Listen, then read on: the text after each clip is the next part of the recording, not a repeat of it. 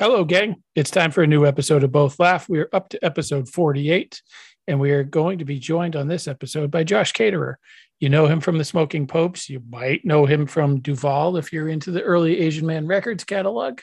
You might know him from the Jackson Mud Band. Now, you know him from the Smoking Popes. We had him on the show earlier this year to talk about his solo album, which was a live album, which was recorded live at an empty club via a live stream from the Hideout in Chicago. At the record release show for that show, he recorded another live album. This one recorded at Space in Evanston, Illinois. It's really great. He did a good job with the first live album. He did an even better job with the second one. His band is pretty solid. They have since played a few shows. There are tour dates down below in the description where you can see them in Wisconsin and in Illinois coming up at the end of next week. There will probably be new dates next year. There will probably be new music next year. But for now, it's Josh Caterer Trio.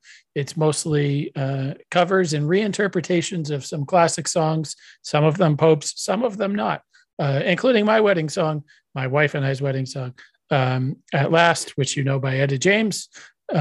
You might know from Beyonce, but probably from Etta James because she's the gold standard. Anyway, it's episode 48. It's going to be right after the intro music from another Chicago band, Kali Masi. Catch you on the other side.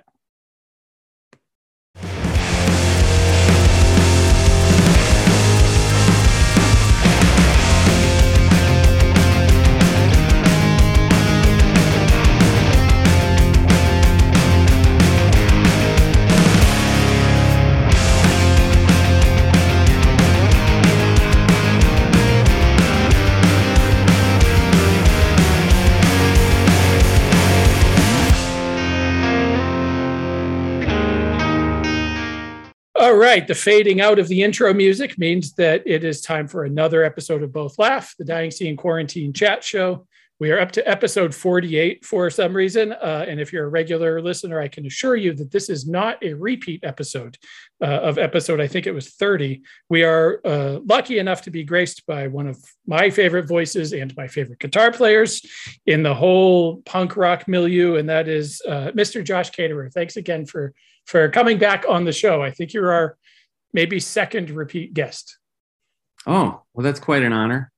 I'm happy to be on your program. I enjoyed our last conversation, so thanks for having me back. Yeah, I never know if people mean it when they say that, but I guess this is proof. Yeah, I mean, I remember telling you that we were going to be releasing another album in the not too distant future, and we should do this again. And I don't know if you believed me, but here we are. It's happening. Right.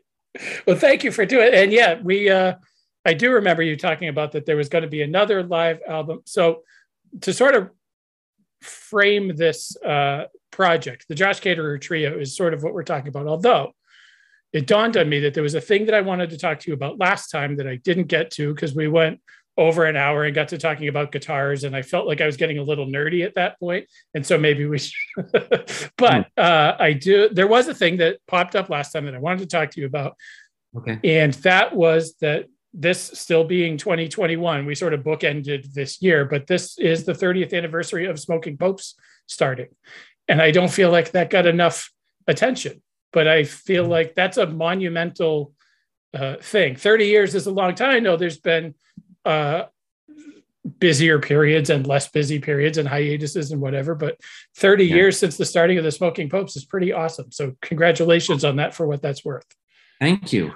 Yeah, it is the kind of milestone that a band, you know, a normal band would make into some kind of an event that they actually acknowledged.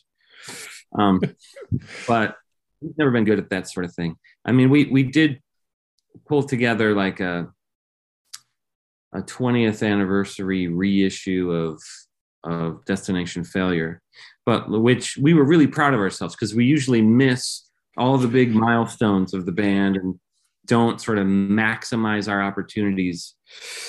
And the only thing that we did to acknowledge our 30th anniversary is that during the couple of shows that we had this year, I just mentioned it from the stage, but we didn't do any sort of like special, 30th anniversary tour. The band isn't touring.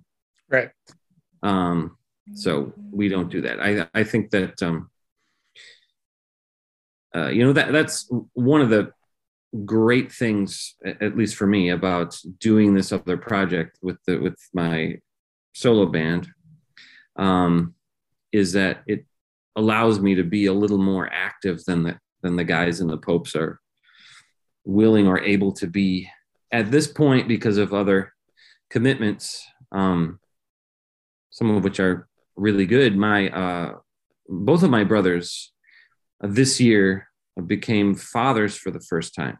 That's amazing. I knew Eli was. I didn't realize Matt was too. That's great. Yeah. Eli's son is, I think, 5 months old now. And then Matt's daughter is only a few weeks old. Oh, wow.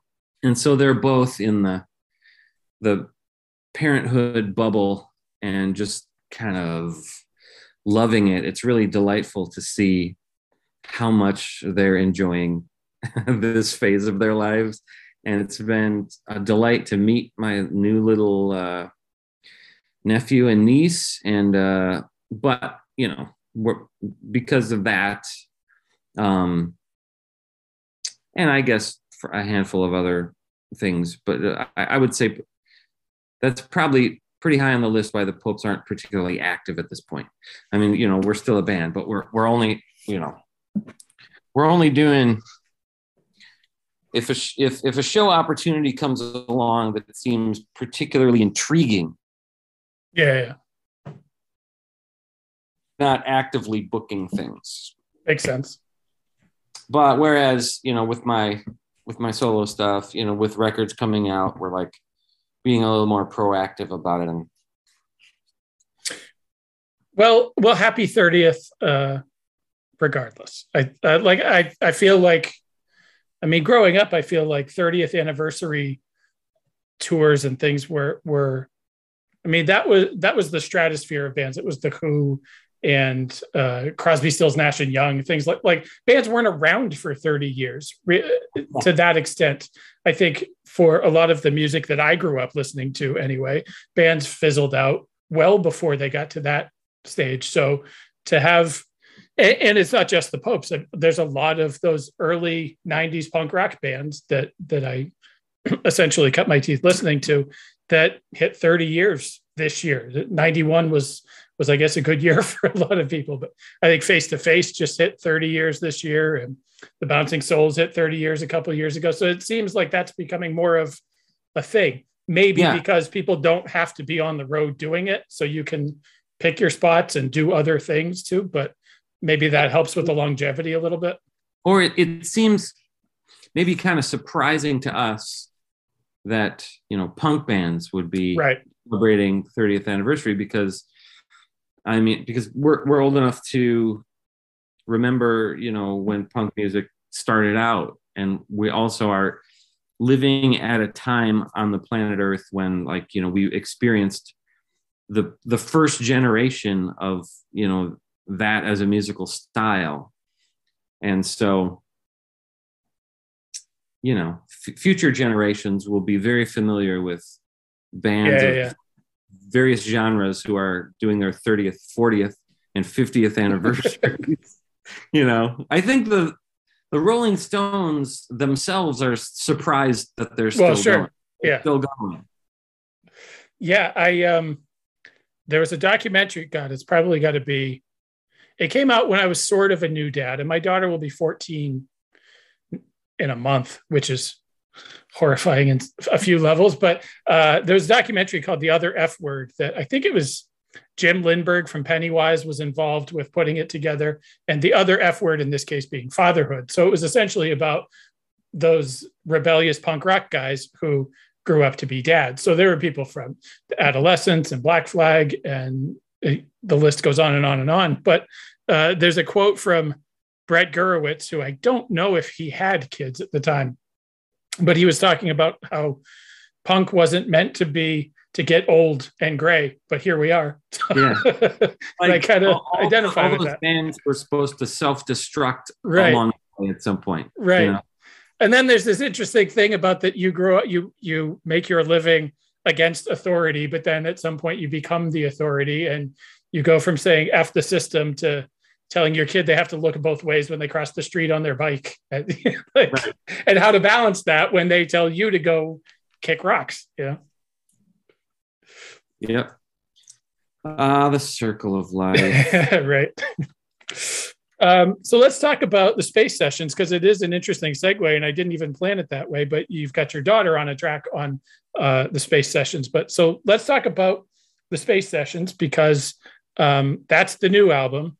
And Yes. as memory serves, it was recorded essentially around the time of the record release of the last album. Right, because the record release for the Hideout Sessions happened, during the time when everything was still basically locked down. So, if we wanted to have like a record release show in conjunction with the release of that album, it had to be a virtual show. And so it seemed like an opportunity. So, well, if we're going to play another virtual show, why don't we record that as well and turn it into another album? And I also knew that, at some point during the course of this year, things would begin to open up again, which would be great, which is something that, we're all artists have been looking forward to.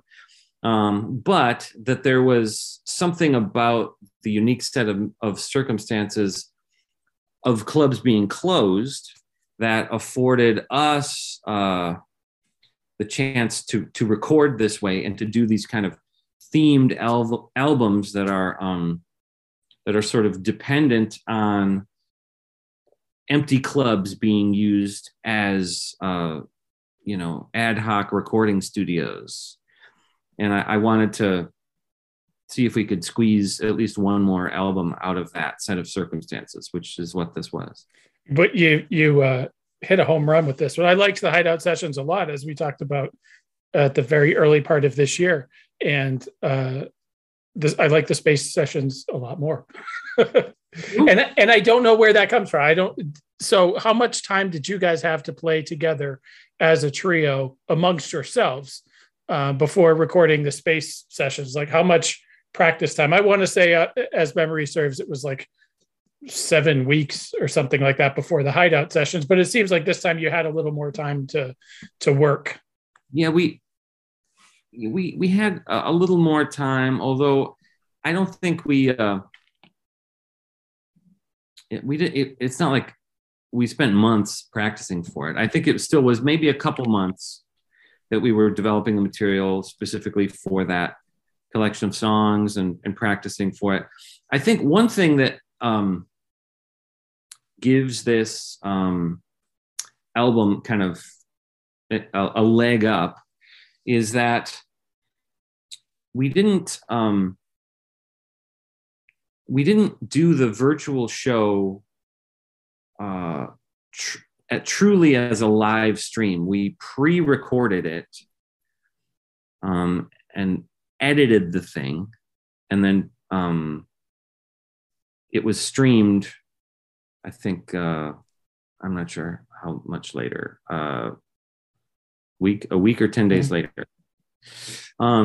So everything on the album, it still is, you're getting, live, single takes of live performances with nothing overdubbed.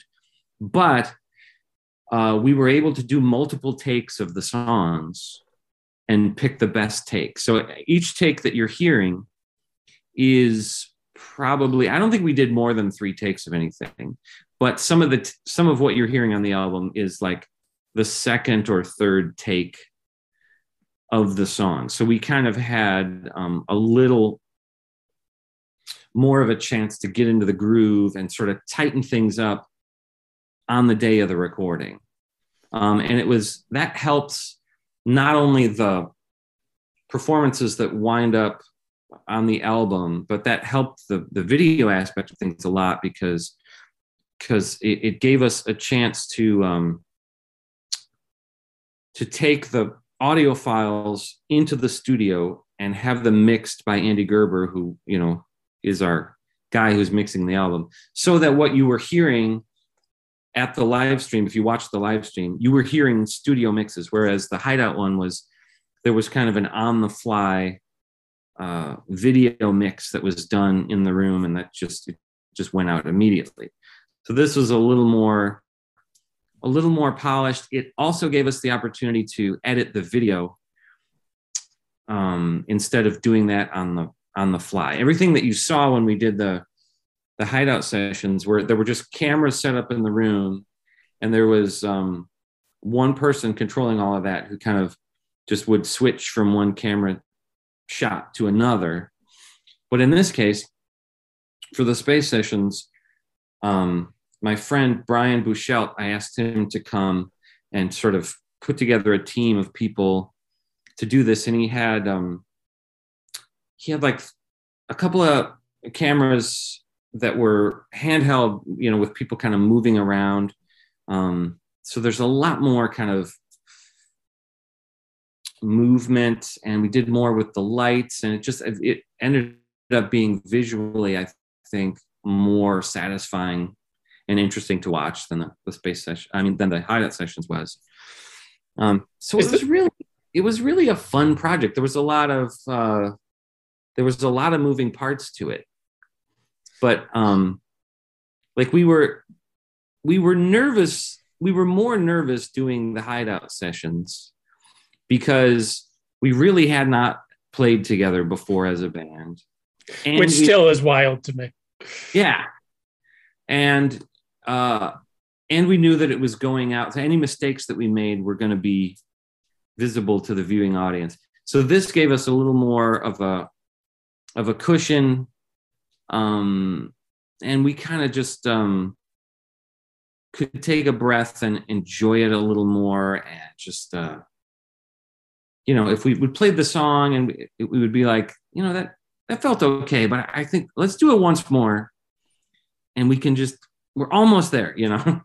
In some ways, it seems like that's a little closer to recording I don't want to say an actual live album, because it is a live album, but the way that a band will record a live album traditionally is maybe over a couple of nights, you record a bunch of performances and then whittle them down into this is the product, which it's still a live album, but like you said, it's the best takes from each song each night, or maybe you flub something.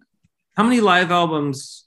I don't know if you're kind of a historian about this sort of thing, but like, do you know of live albums that you happen to know that truly is a single show that was recorded and just it's one night, one place?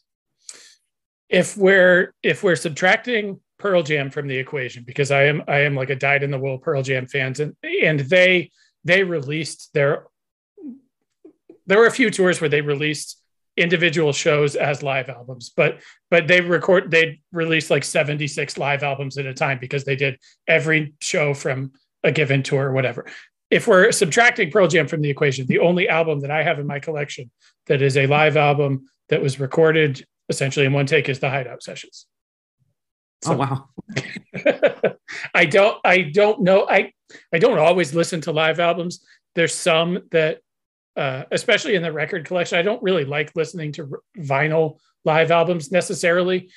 Yeah. Because I don't know. I don't sit with them the same way as I do if I have them on my headphones. But yeah, I think that the Hideout sessions is definitely the only album that I know is a one and done live album.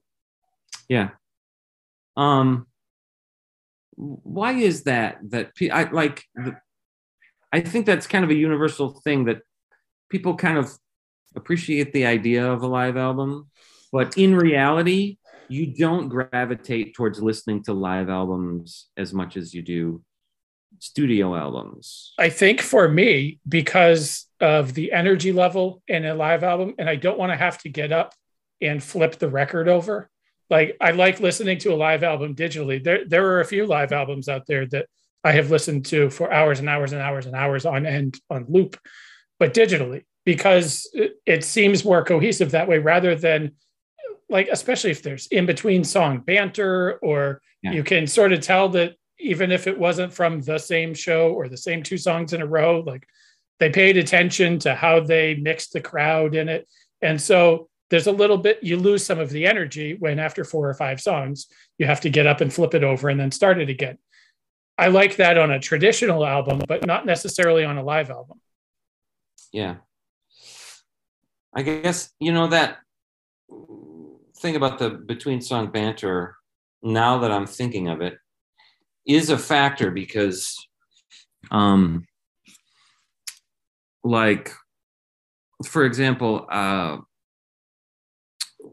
Frank Sinatra albums get a lot of play in our house. Yeah. And I sort of collect them. I have a lot of his albums. Yeah. Vinyl. And I love Sinatra at the Sands, but like I almost never put that one on and listen to it because a lot of the situations that, you know, we're listening to Frank Sinatra in are like, you know, we're having people over and he makes great background music, or, you know, we're cooking dinner and, you know, it's sort of part of an environment. And I know that if I put on Sinatra at the Sands, there's those weird parts where he's like sort of doing stand-up comedy in between. Right.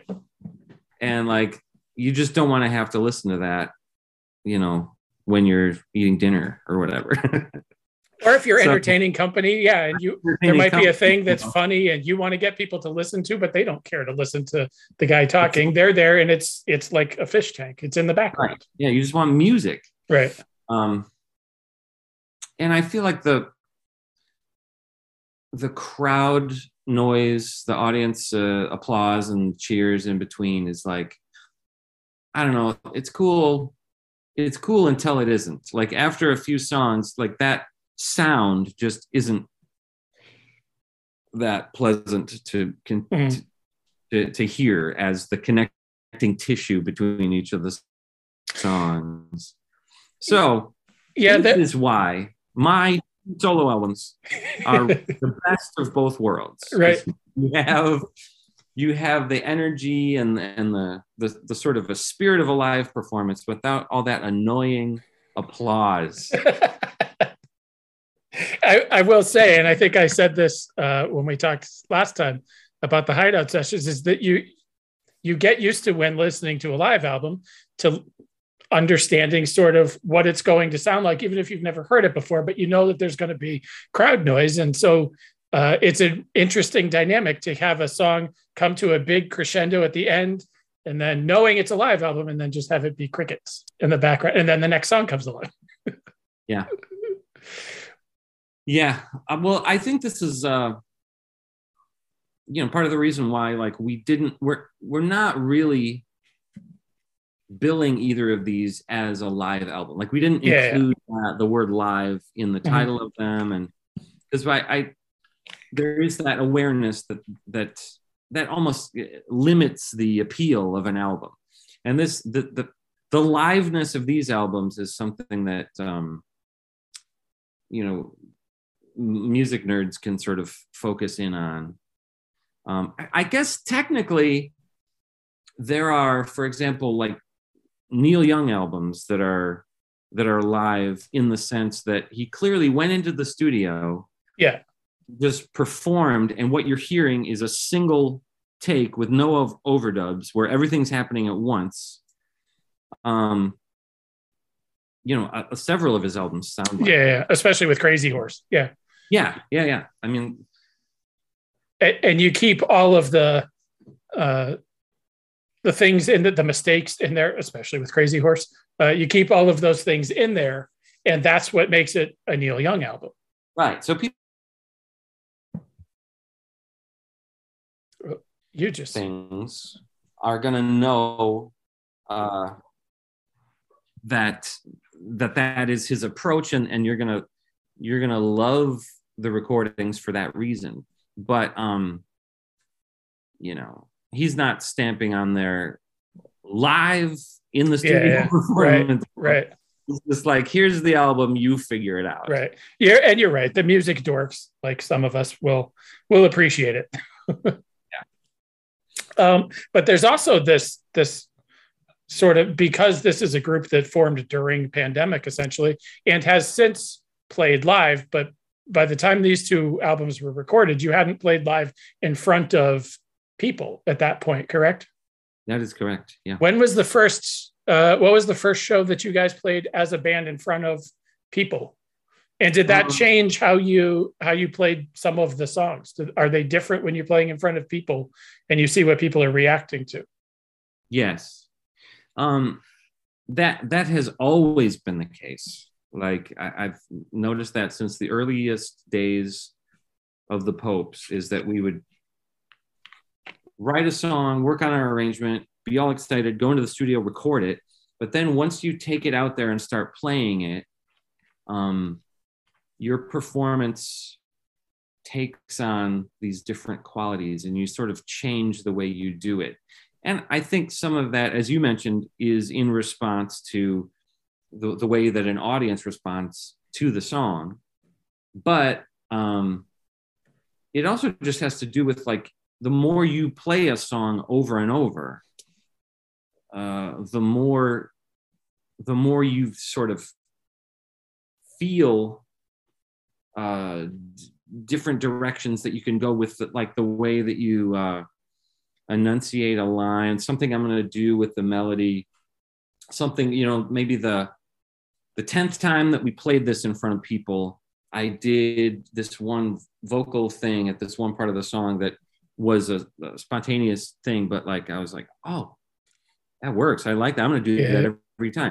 Yeah. And it would be, ideally you'd be able to play a song for 6 months in front of people and then record it. I don't know how many bands do that. The disadvantage of doing that is that a lot of your audience will already be familiar with the material before the album comes out, which might kind of take some of the appeal out of it for them. Like we did, the Popes had that happen back when we made the album Stay Down. There was just a delay. It took us. That was kind of our first. That was our first studio album after getting back together, and we had released the reunion album, the live album that came out on Victory Records, but that relationship with them ended poorly, and so we were looking for another label. And the process of just like talking to a different label and finding the right home for our next studio album, like ended up taking a couple years for us to get that all figured out. Meanwhile, we're writing these songs and introducing them into our live set because we didn't realize it was going to take a couple years for this.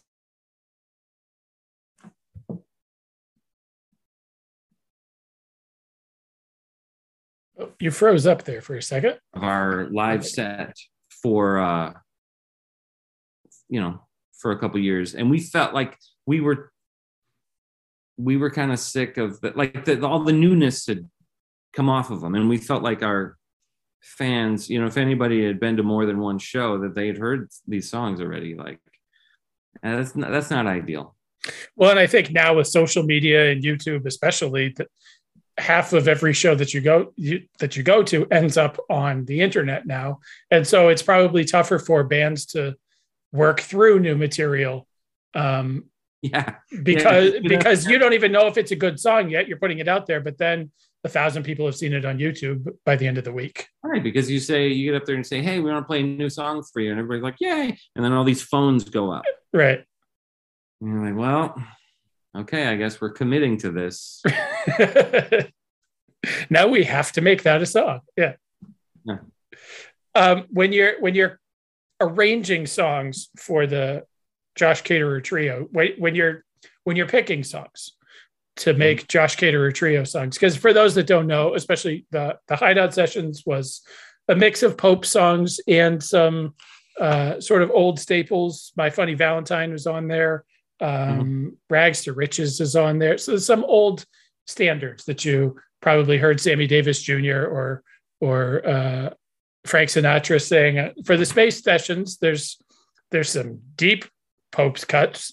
There's a Duvall song on there, which caught me sort of off guard. And it took me a second to remember that I knew that song. I haven't heard this in 20 years, however long it's been. Few people have. Yeah. And there's a bunch of, there's an Elvis song, there's a Nat King Cole song, there's At Last by Etta James, which I'll talk to you about in a minute. But when you're putting songs together to be Josh Caterer trio songs, is it different than, say, when you're putting a Pope song together because you are a power trio now and you don't have, say, Eli there next to you playing guitar as well? So does that sort of shape how you're going to even pick songs to know what you can do as a 3-piece versus as a 4-piece versus if you had horns or a bigger band? Or I don't think that the difference between 3-piece and 4-piece has come into play with song choice. The song choices are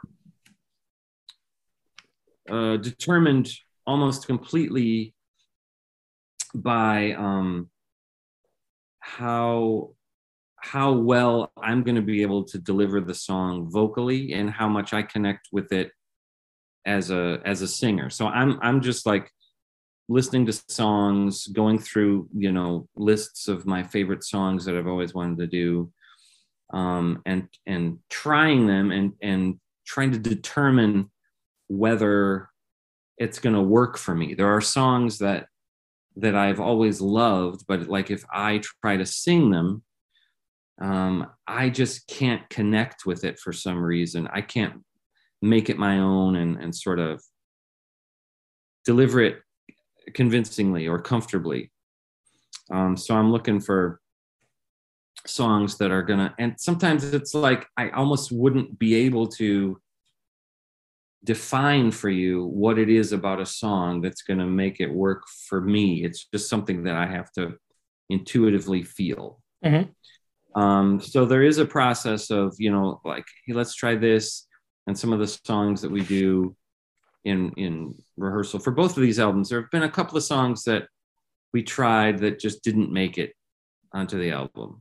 And I don't know if it's a process of like taking a different approach to the arrangement, or if it's just like, that one just doesn't work for me.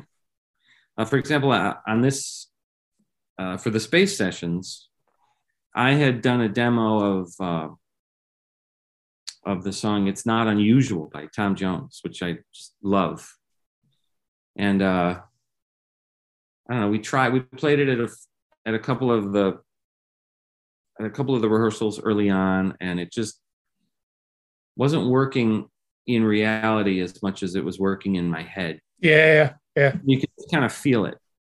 And I can almost hear it now. I can almost hear I feel like your voice would work well with that song, but that's got a different sort of swing to it than some of the other songs that end up in your repertoire in these two albums. So I can see where that would be tricky. Yeah. And also once you start determining song on the album, once you have a few of those, like, okay, we're definitely doing, these three, then that can sort of inform the other songs that you pick, because the other songs have to kind of make sense in that set. And that might have been part of it, is that It's Not Unusual just didn't seem to flow with the kind of vibe. There is something kind of very upbeat, and I don't mean rhythmically, but like just the kind of where the ethos of the song is very upbeat, more so than it seemed would fit with anything else. Yeah, that makes sense. So. Well, I mentioned that I was going to talk to you about At Last, which has been one of my favorite songs for many, many years. And not just because it's my wedding song, but curiously enough, I've been married. We just had our 18th anniversary back in September. when we were trying to pick wedding songs, we almost went with the Sinatra song, and that was "Zing Went the Strings of My Heart," which obviously wasn't by Sinatra initially, but his version of it, which obviously the Popes did years and years and years ago. And then so now At Last ends up on the Josh Caterer Trio album. And that is the song that we chose as our wedding song. So like we were down to two and now you've done both of them. Nice. Oh yeah, there is something stunning about, especially about the Etta James version of At Last. But there is kind of a simple beauty to the melody. The song is not overwritten. It's pretty straightforward. So that's one of those songs that does a lot with a little. Like that's really good songwriting. If the elements of it are kind of sparse, but they pack a lot of punch into, a line that only has like 5 syllables in it, but right. But hits you. I love that kind of songwriting, and I've always loved. I kind of sing, have sang along with that song, but knew going into this that it would be a mistake for us to try to do it the way Etta James did. Yeah, that makes sense. Because her version of it is like iconic, like she right. She owns it. Mm-hmm. And the only way that you can, borrow it is if you don't try to like step into her shoes. Yeah, right. That's a losing proposition. If you try to sing that song with the same arrangement and the same tempo and like hitting the same notes that she did, you're going to lose. So you just have to. Which is sort of what Beyonce did with that song, which, I mean, Beyonce's version is fine. And if that's the only version, it's very good. But she did the Etta James, she sort of did the Etta James version of the song. And she may have even played Etta James in a TV movie or something like that, if memory serves. Didn't she do that for a movie? It was, she portrayed James in a movie, I think, that one with Adrian Brody, and it was all about that record label. Yeah. Cadillac Records. Okay. Movie, I think. So I think she kind of had to do it like Etta James for use in the film. Well, but then like, I know Obama had her do it at the inauguration or at his birthday party or something like that. And I know that Etta James got all bent out of shape about it because like, A, you didn't call me to do it, but B, because like somebody else doing my version of that song, it was a whole thing. But I've only really heard one other person sort of contemporarily do that song. I mean, other than the Beyonce version and now yours, but about a year or so ago for my wife's birthday, a lot of musicians during quarantine, while they were struggling to figure out what to do, would commission song requests. And so Corey Brannon has been one of my favorite singers and songwriters for a long time. And so I had him do his spin on it. And he did a completely different version of it altogether. It's sort of this 60s smoky thing. He did a really cool version of it. So now I like that we have the Etta James version and the Corey Brannon version and the Josh Caterer version. And they're all like awesome in their own unique ways. Oh, cool. Well, I'm glad you like it. It was fun to do, especially once we got those horns in there. Yeah. I felt like that really took it to a whole different level. And was really happy with, I mean, we as a trio came up with an arrangement that we felt good about. And then contacted Max Crawford, who had played with us on the Hideout Sessions on a couple of songs, about adding something to it. And then he was the guy that suggested that he would recruit a couple of other horn players and make it like a 3-horn part. Yeah.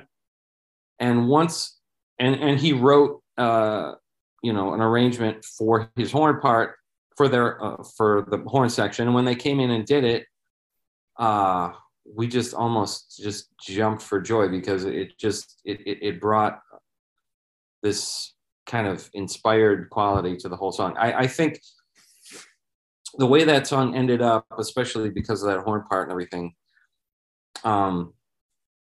it's probably my favorite track on the album, and it might be for me sort of the high point of both of these albums. I keep humming that the horn melody gets stuck in my head for days at a time. Yeah.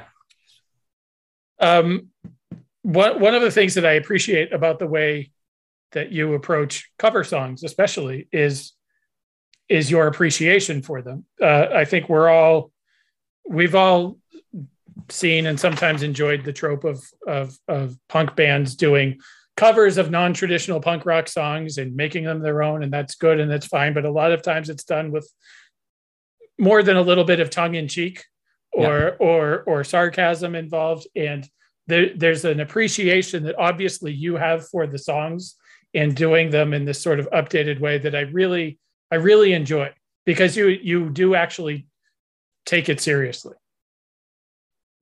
Yes. And I know which isn't a question as much as a statement, but but I know what you're talking about. I've seen and heard many a punk band cover a song where it seems like the novelty of the song is supposed to be, isn't it funny that a punk band would be doing this song? Mm-hmm.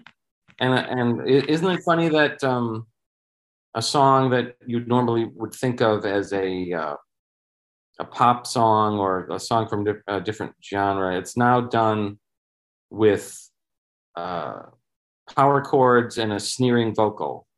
But like that joke isn't funny for very long.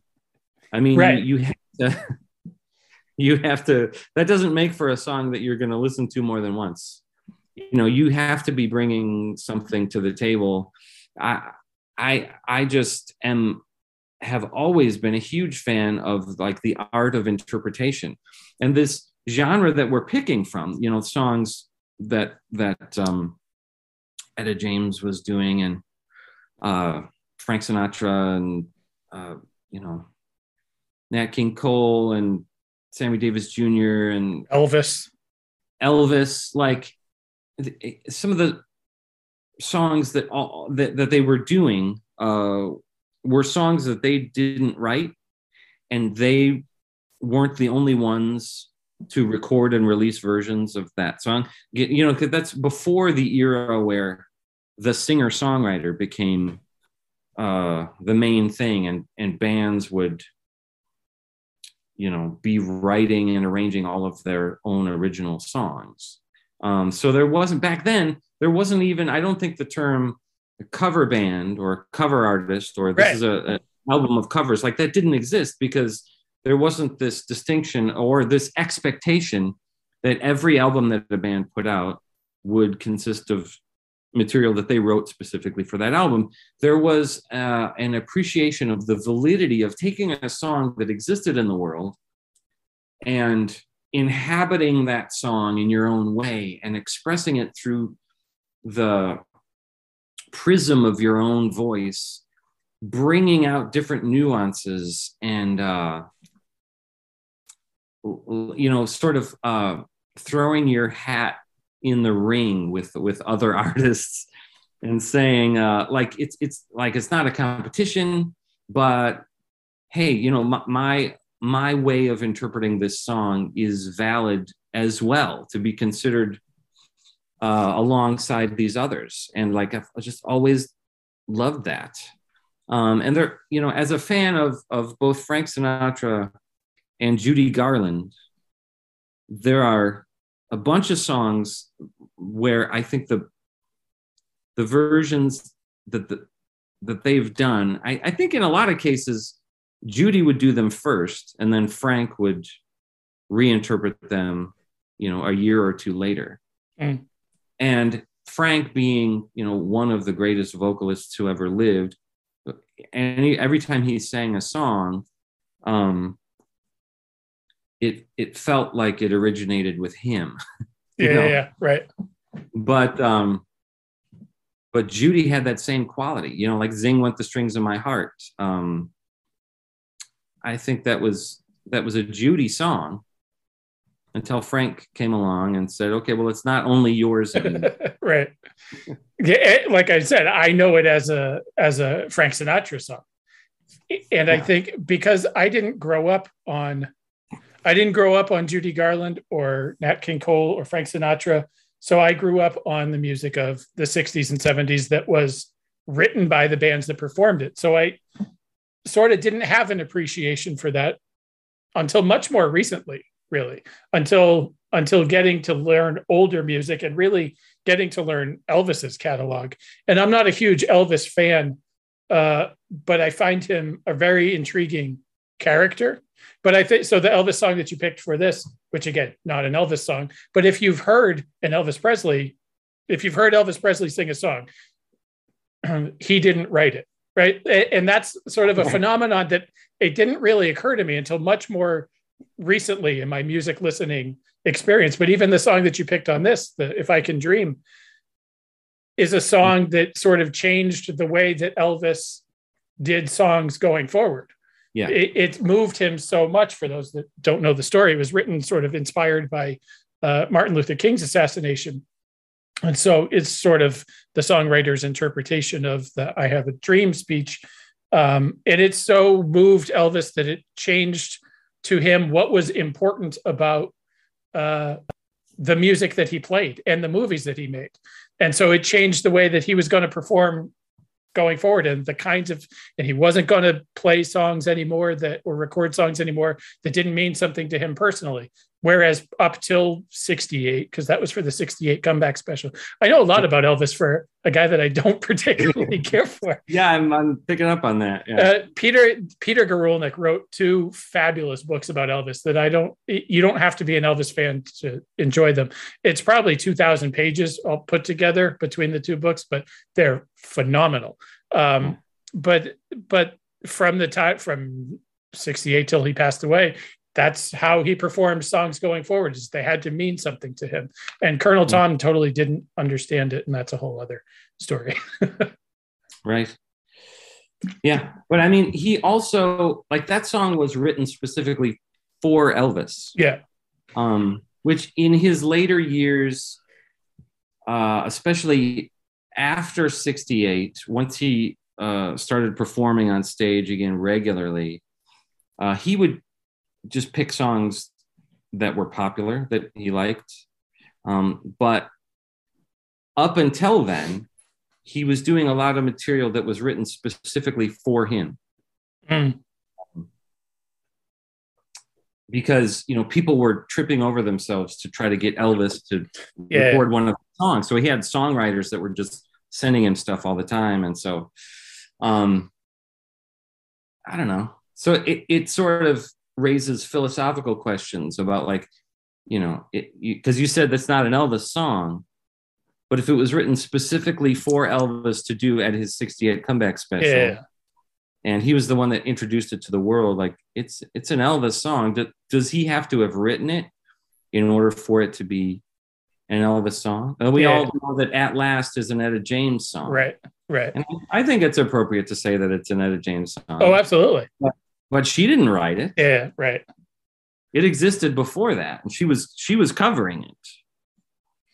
But, her version is such utter perfection that now it's in a James song. Yeah, right. But so I appreciate you taking on a song like that, because it must be daunting to have a song that is essentially perfect and say, okay, what can I do differently about, like, how can I make that mine? Is where there's already a gold standard that they broke the mold after. Like, it's got to be an interesting thing as a songwriter and arranger on your own to say, okay, how can I tackle that song and make it mine, even though it's already perfect?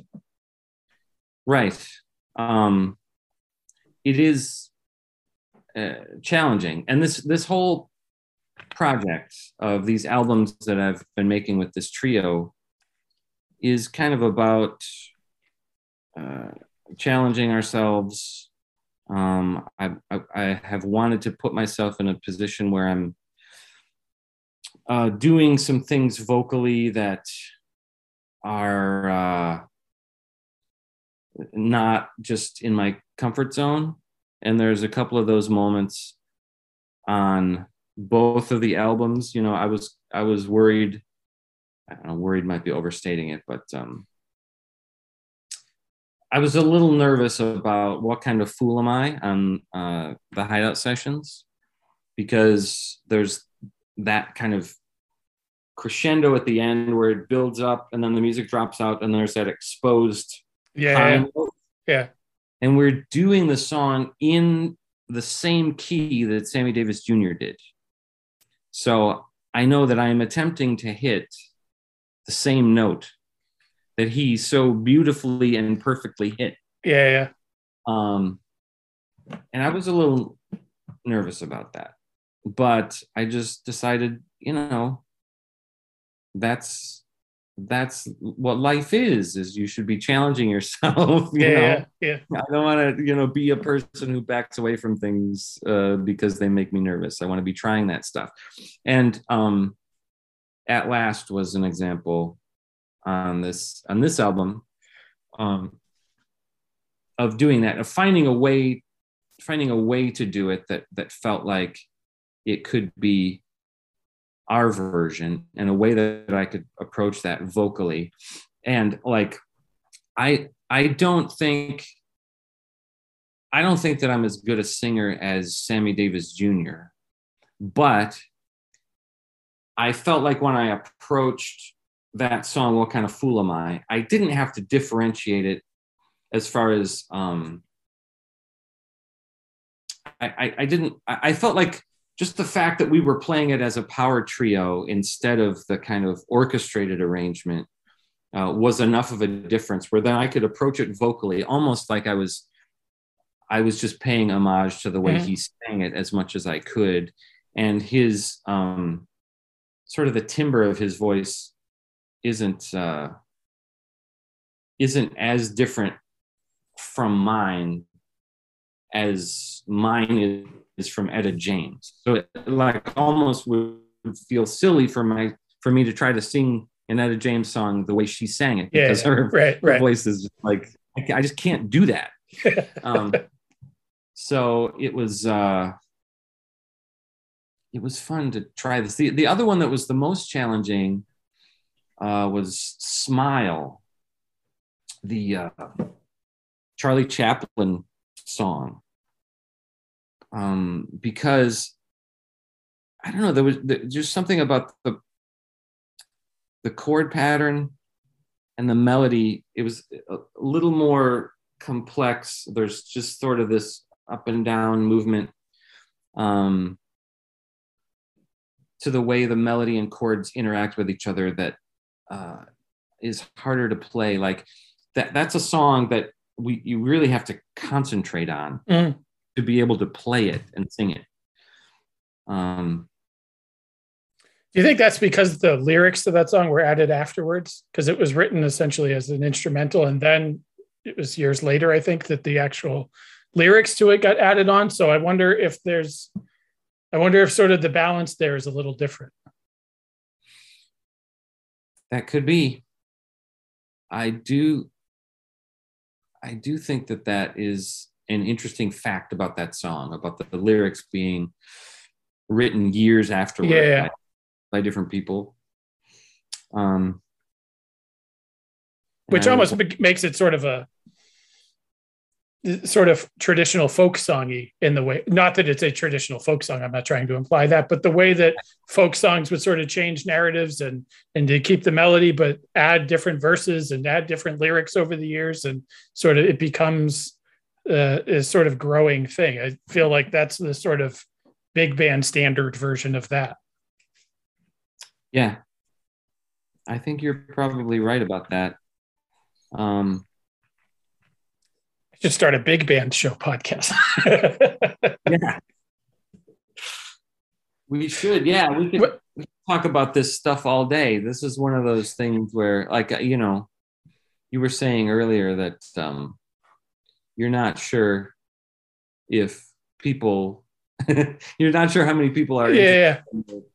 in the stuff that you geek out about. And I feel like these records that I'm making now are like musical examples of that same question. Like, okay, I'm going to play this music, and I'm gonna do these songs because I love these songs, but I'm not sure if anybody else is really going to be interested in hearing them.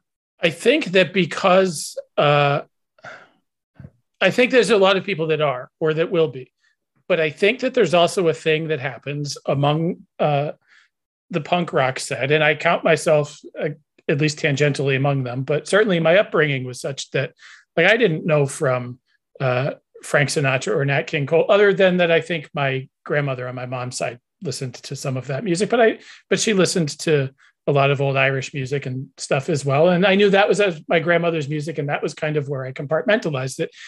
And then, like, once getting into my parents' music, but then getting into my own music, it sort of seemed like everything was like you developed this attitude where if it wasn't punk rock, then it didn't count. Like I was too punk rock to listen to Nat King Cole. I was too punk rock to listen to Bruce Springsteen, which is a thing that came up on last episode of the show that I did. And it sounds nonsense now that, like, I'm in my 40s and appreciate music, but there was a part of me that was closed off to a lot of music because that wasn't punk rock. You know what I mean? And so it became, I think, easier for the guys that went the traditional sort of folk punk route eventually to get a little bit of traction that way. So guys that ended up doing Johnny Cash songs and growing beards and playing acoustic guitars and whatever, like, that seemed a little more palatable to the punk rock kids. Whereas that listening to your grandma's or your parents' old music, you sort of kind of have to realize that, okay, this is actually great music too. And it's like, it doesn't matter if it's not 3 bar chords in a Gibson Les Paul and a Marshall stack. Like, it's really good music, and just deal with it. Right. Yeah. And I sort of like the idea of making music without thinking about genre it's supposed to be, or what the boundaries of that are supposed to be, or how it's going to be marketed. I sort of, that has crossed my mind several times in doing this project. I'm like, I know that, the Smoking Popes kind of fall into this genre of pop punk. And I've always felt like a certain percentage of people have acknowledged that there are undercurrents in our music that are more connected to, like, Irving Berlin than they are connected to the Ramones. Yeah, right. But that isn't as apparent. It like the Smoking Popes have the benefit of being able to claim a specific genre. Yeah. Sort of function within that, because there are like channels that the music can go through to make its way to people, whereas this is a little more confused as to, like, okay, so you're doing some, like, you're doing an Etta James song, but, like, so is this R&B? Yeah, right. No, right, because we're also doing, like, Sammy Davis Jr.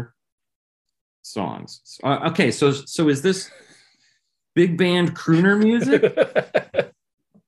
No. Right. It's not punk, really. Right. It's, I guess, rock and roll would perhaps be the larger umbrella that it would fall under. Sure.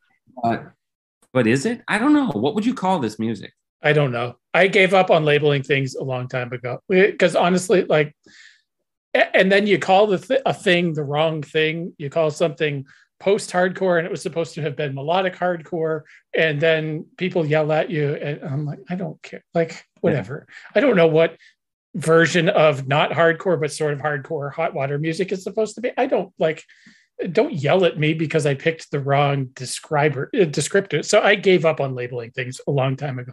But you're right, it doesn't sound like big band music. It doesn't sound like you would expect a Bee Gees song to sound.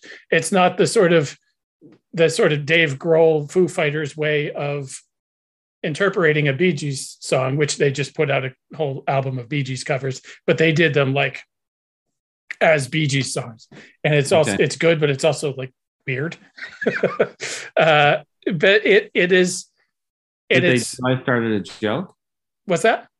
Did they do I started a joke? They did. No, they didn't. And truthfully, I haven't heard the whole thing because small doses with Foo Fighters, but it doesn't sound. I mean, I guess it's sort of Smoking Popes ish, but maybe that's because it's your voice and your guitar, and so it's always going to sound sort of Smoking Popes ish, but it's not Smoking Popes. Yeah, I don't know what it is. It's awesome though. I like it a lot, and I listen to it while I'm making dinner in the kitchen. Okay. You sort of have this idea that that years after I'm dead, there will be like a generation of people who sort of discover this music and celebrate it.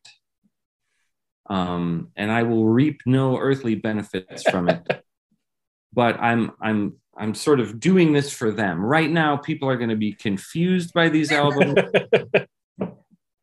But I think if there are people that are Popes fans, they'll certainly get it. I don't know from coming outside of it, but I think that if there are people that are Popes fans, they will absolutely get it. Well, that's a good place to start, I guess. Yeah, right. The other thing from this particular album, from the Space Sessions, that I wanted to talk about is for the last song, speaking of Frank Sinatra, you have Something Stupid on there, and you covered it with your daughter. I apologize if I should know this, but has she sort of followed in the Caterer family musical path? Because she's got a phenomenal voice, and your voices work really well together. I mean, you can tell your father and daughter, but your voices work really well together, and that's a really sort of special song. Did it seem as special for you recording it? Yes, it did. And I didn't really realize how much our voices were in sync with each other until last year, when the COVID lockdown happened, and she and I started doing these Facebook Live videos where we would play songs together. Now, we've been singing together for years and years, just around the house. Like, she is a singer, so she walks around singing, and as do I, and we've been sort of informally harmonizing with each other around the house. And then in more recent years, she started singing with me in church, but like in a live setting like that, I wasn't able to really objectively listen to how our voices interact with each other. And then we started doing these Facebook Live videos, and then going back and watching them. And I was like, wow, like the way that she enunciates things is just perfectly lined up with the way I do. And, there might be something to this blood harmony thing that people talk about. Yeah. So, when I started putting material together for the Space Sessions, I just knew that we had to do something together. And it just seemed like the Frank and Nancy Sinatra duet would be perfect on a lot of levels. And it sort of was interesting once we started working on it, because my daughter Phoebe discovered that it is an interesting harmony that Nancy is doing. It's almost like monotone, where she's holding one note and then Frank's voice, his melody is like ascending underneath it. Mm-hmm. But, she's just going, I know I stand in line until you think you have the time to spend an evening with me. And so the way that the moving melody line and the stationary one sort of interplay is very interesting. Like, figuring out arrangements for different songs that already exist is it has an educational quality. You always pick up something that wouldn't have existed in a song that you wrote. Mm-hmm. So you have to kind of expand your horizons. That is not a harmony line that I would have ever come up with. Yeah, right.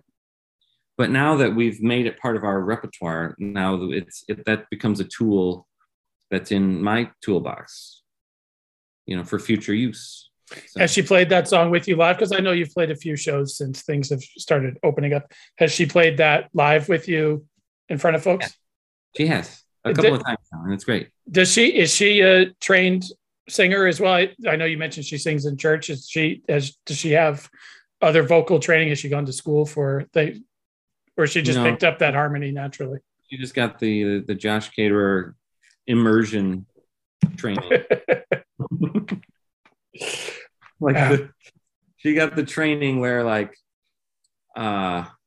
she'll walk into the kitchen and I'll already be singing something, and she'll just hop in on the harmony. That's impressive. Yeah, that's impressive. Or vice versa, Yeah. You probably can't pick it up, but I hear her singing down that's funny. No, I can't. That's funny. Well played, Phoebe. I'm trying to hear what song it is. I can't quite make it out. Yeah. Her voice. Oh, if she's in the house, she's usually singing and you can hear her. What does she sing? How old is she? She's 16.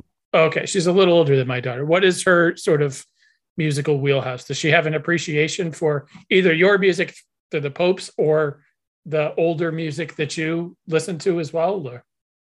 Yeah, actually, she has for a long time been a serious Elvis fan, because we took her to Graceland when she was maybe 4 or 5 years old, and she just sort of probably just thought he was cute, but then started listening to him at home and really started loving his music and other kind of older music. But she kind of likes she doesn't listen to the harder stuff that I grew up on. She's not listening to any punk or hard rock stuff. It's more like she likes singers. She's a big Dolly Parton fan. Okay, we respect Dolly in this house. Yeah. And she'll listen to a lot of female vocalists. She's recently got super into Brandi Carlile. She's phenomenal. Yeah, she's phenomenal. Yeah, she's amazing. So, the Secret Sisters. Are you familiar with them? By name, yeah. Yeah, they're a big hit in this household, and that kind of stuff. I just realized we've gone well over an hour again. I don't want to take up too much of your evening. This is, like I said, I always appreciate picking your brain and the opportunity to. You've got a few shows with Josh Caterer Trio coming up end of next week. Is that right? Yeah. Is this, when are people going to hear what we're doing right now? What is today? Today is Monday the 6th. Yeah, maybe tomorrow or Wednesday. So okay. You got a pretty quick turnaround on this thing. Yeah, I'm pretty low maintenance, really. Right. Yeah, we're playing in Evanston, a show at Space, at the venue where we recorded the album, and it'll the first record release show for the Space Sessions. That's going to be December 16th. Then the 17th, we're playing at the Lyric Room in Green Bay, Wisconsin. And the 18th, we're playing the Back Room at Collectivo in Milwaukee. So just a little 3-show mini tour. And our friends in the Sunshine Boys are going to be coming with us. I don't know if you're familiar with. I'm not. I should be, but I'm not. Dog Julin is the lead singer from the Slugs, and he's in Boy Dog Pondering. And Oh, okay. This is a great project. They've got a couple of albums out. Sunshine Boys, just like well-crafted, kind of jangly pop music that is very melodic and just I'm a big fan, so I'm happy to be playing with them. Are they Chicago area? Yes. Okay. That'll be fun. Are those the first? I know you've done a few Chicago area shows. Is that the first? Will that be the furthest you've gone outside of Illinois with this project? We played Summerfest in Milwaukee. Oh, okay. A few months ago. So that was our first out of town gig. And then the day after that, we drove down to Nashville and played at a private event down there. Milwaukee to Nashville is yeah, that's a hike. Yeah. We got up early the next day and drove down, and that was fun. Yeah, but we've been as far as Nashville. So I know I saw a Pope show. This is probably 4 or 5 years ago now. The Bouncing Souls big outdoor thing that they do at the Stone Pony, and I think you guys had been in like Grand Rapids, Michigan the day before or something like that. And I just like wrapping my head around going from Grand Rapids to Asbury Park playing a show. That was a situation where wow, like we did not get a room that night. I think we drove through the night and took turns, driving and quote unquote sleeping in the van. So we were running on fumes by the time we played that show, but like it was so fun and there were so many people there and it was such a cool venue that, we took energy from that, and that's what got us through. They put on a good show there at the Stone Pony. I mean, Asbury Park is a great place anyway, but they put on a great show there and they love their Bouncing Souls there. They do. And I know that Against Me was also on the bill. Yes. And I had not seen them before, and they were just fantastic. They're dynamite. Was Tim Barry on that show too? Yes. I think. Yep. I get my years mixed up. We went down. I live in the Boston area, but we try to go down to Asbury Park once every, I don't know, maybe once or twice a year, depending pre-COVID on what's going on. But that's a normal stop for us. But I think at the time that was the Bouncing Souls' largest headlining show. And it was essentially their 30th anniversary. I think that was their biggest headlining show to date. Yeah.